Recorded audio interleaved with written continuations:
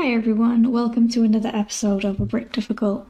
You may have noticed the episode has started a little differently today.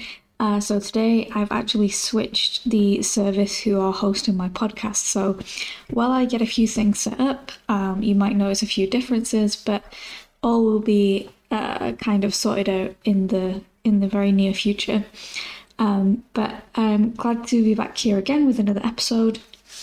As you will have seen from the title, today's episode is going to focus on some advice, some tips on how you can improve your English accent, specifically your British English accent, if you want to. And I do want to stress this is not something that you have to do. I would say that having an accent is completely normal when you learn a language, not only English, just any language. That is a sign of having learned a language is having an accent. And I love hearing all kinds of accents, and I feel a little bit sad sometimes when people are ashamed of their accent. That being said, many people who I've spoken to, or when I've taught people English in the past, they always want to know, how can I improve my accent? How do I speak with a better English accent to be understood, etc.? So I thought I would put together a few points of advice, of suggestions, of things you can do, ways you can practice, a couple of resources. So I hope this is helpful if you want to improve your accent, but I don't think that you have to do that if you don't want to. Okay, so let's get straight into it then. I would say that the most important thing is you do need to practice a lot, and this means speaking with people as much as possible. You can practice by yourself, but the most important thing is interacting with people, because what that is going to show you is how well other people understand you, specifically native speakers. If they can understand you, if you're able to have fluent conversations, then you can take that as a good sign. If you're just practicing by yourself, you might never get the opportunity to test out your accent with somebody else, and so you can't tell if somebody can understand you or if there is some difficulty in being understood.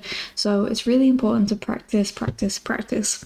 So how can you get practice? So if you are in an English-speaking country, or if there are a lot of English speakers in your country, I would advise things like language exchanges, or trying to make friends who speak English. Please try not to just use somebody only to learn a language. I don't think that's a very nice experience for anybody. But you might want to try to socialize with English-speaking groups or English-speaking people. But do just keep in mind that just picking somebody to socialize with to only practice English is a little bit mean, and I don't think it's very respectful to the other person. So just please bear that in mind. If you don't have access to native English speakers where you're living, there are a few other things that you can do. So you could try to find a teacher online on platforms like italki, or you can do language exchanges through a number of different apps and websites.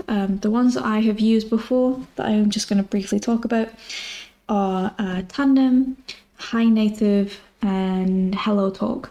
So these are 3 examples of apps that you can find everywhere. There's so many of these apps out there, where you essentially say what language you speak natively, which language you're learning, and somebody who wants to learn your native language can have a conversation with you.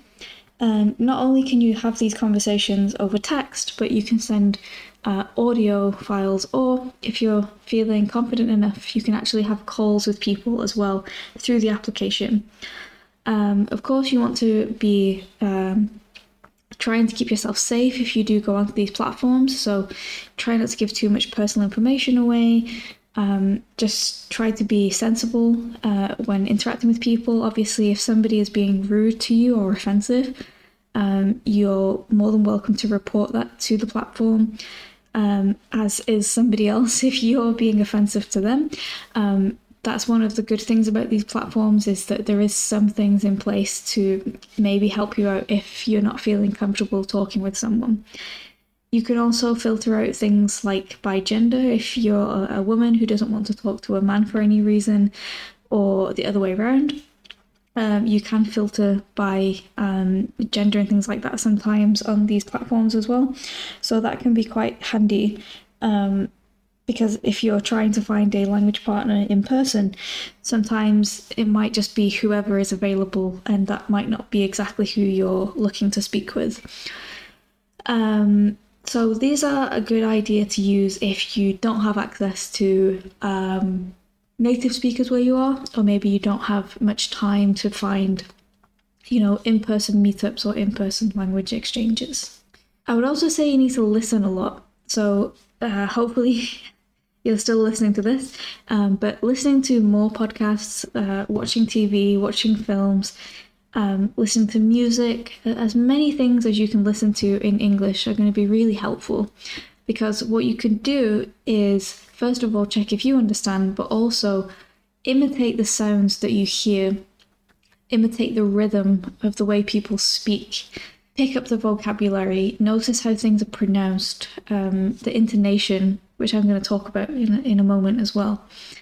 Listening and listening and listening is going to be really important for not only your vocabulary and grammar, but also just learning to get used to the way that people talk so that you can understand it, and also you can imitate it, you can copy it. What you can do is a technique called shadowing, and sometimes there are videos on places like YouTube that are actually specifically made for you to shadow.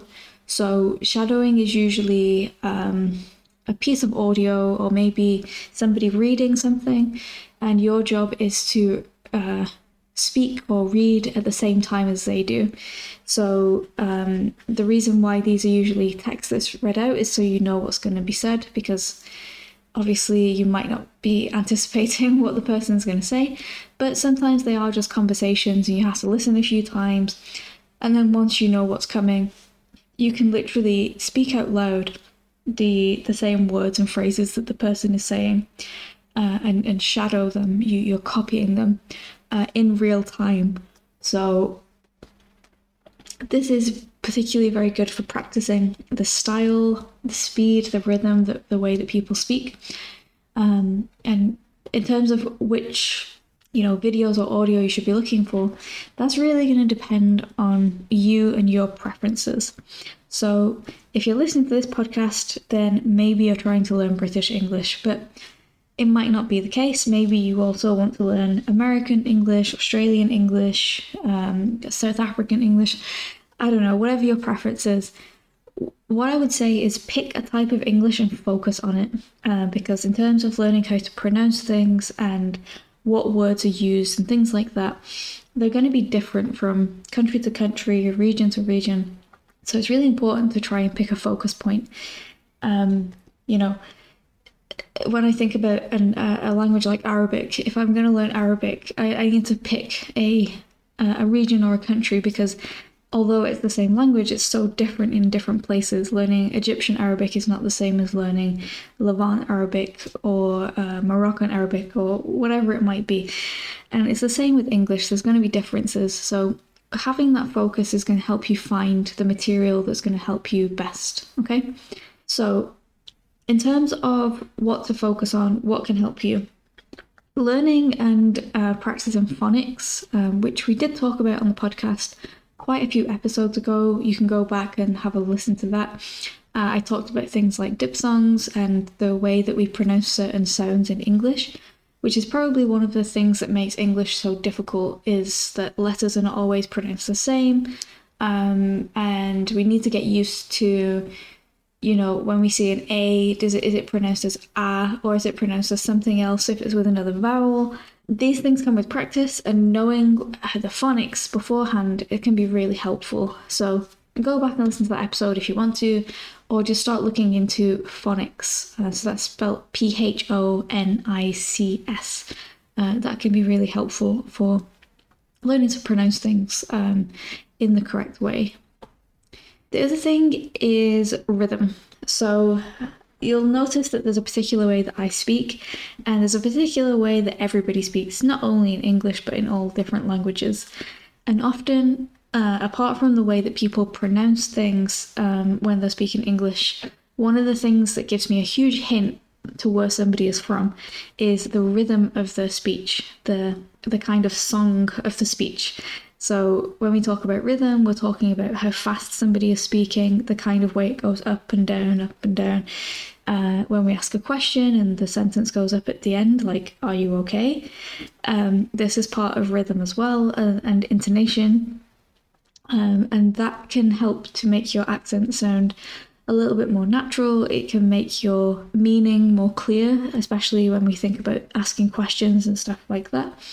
But your rhythm in your native language might be very different, and learning to not talk that way is very difficult if that is how you've spoken all your life. So, I'm thinking in my head of certain languages where, people when they speak English, they might be, just speaking in a monotone, like there's no tone and it's all just one tone. And so it's hard to tell if someone's asking a question or just telling you something. And then there's some languages where they go up and down, and so everything can sound a bit strange once it goes into English. So, it might sound a little bit like da da da da da da da da da da da da da da or something like this. So learning the rhythm of English is also really important. It's like learning the way to sing a song almost. While we're practicing these things, while we're shadowing, while we're looking at phonics, while we're speaking, while you're by yourself, I would really recommend that you record yourself. And this can be really difficult and really embarrassing, especially to listen to later. But having a record of your progress can be really helpful. And listening back can give you an indication of how another person would understand you or hear you. And you can pick out the points where you're really struggling. So I would really recommend recording yourself, whether that's on your phone, on your laptop. You can save it to like a cloud service if you want, and you can even send it to people to get some feedback. Try not to just read notes or something. Try to make it really natural, as if you're answering a question or talking about something like a presentation. Try to pick a topic to talk about. Maybe a few questions that you'd like to just answer. And listen back to it and try to pick out, oh, I'm not pronouncing that sound correctly, or oh, I'm not quite sure what I was saying here. What I was saying is a little bit confusing. It can be just so helpful to listen back to yourself and try to pick out any mistakes or anything that you think could deal with some, could benefit from a little bit of improvement. A few other things that we can talk about is intonation, which I've mentioned a few times. So intonation is things like going up at the end of a sentence to ask questions, but it's also using emphasis. So the difference between who did that and who did that, where we emphasize the actual sound, can change the meaning of a sentence. And getting used to doing things like that can also really improve your accent and also the naturalness of how you're speaking. A few things I would mention that I think are particular to British pronunciation is so there's a few sounds that we just don't pronounce as people think we do, or are maybe slightly different than you thought they were, and these can really help with your accent. So this is specific to British English. So you've probably seen on the internet sometimes this kind of joke that we pronounce British as British. Like, you can hear it the way that I say it. That I don't pronounce this T very hard. I don't say British. And a lot of people, even people in, sort of quote unquote posh areas, maybe in the south of England where received pronunciation is more widespread, they don't tend to pronounce this T. Some people will, especially if they're trying to enunciate and speak correctly. But most often we don't pronounce that T so hard. And this T is inside of words or even between words. And what actually happens is usually something called a glottal stop. And a glottal stop is, the only way I can really explain it without getting too technical, is it's almost like a drop-in sound. But it's not a drop-in sound exactly. It's kind of another phonetic sound. It's part of phonics. And it does exist in other languages, but maybe you've just not thought about it before. So, for example, when I say the word city, okay, I can say city with the T, but what I'm more likely to say is city, in the city. And you can hear somewhere there is that little soft T. You can tell there is a T there, but I'm not pronouncing it very clearly.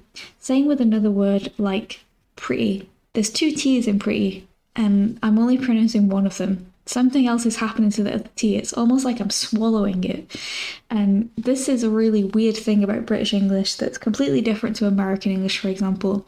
If we take the example of city, in American English that would be city. Like the T would become a D almost, and that's quite specific to American English. But we would have this glottal stop sound. So listening to examples of glottal stops and practicing it is going to be really helpful. Another thing is learning where we shorten words. So, for example, we don't often say something like, oh, I cannot do this. We would say, I can't do this. Or, do not do that would probably be, don't do that.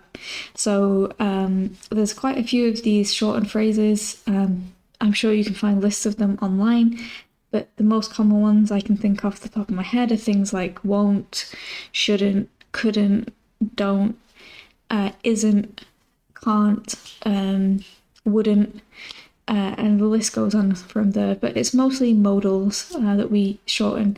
But these kind of shortened phrases are all over the place and can really help with making your accent or way of speaking, more natural if that's what you want to do. The last thing that I'll mention is a few common pronunciation errors that can help with your accent as well, because some of these pronunciation errors are just errors on pronouncing sounds in English that if you spend some time practicing them will help to contribute to a better accent in your English speaking accent.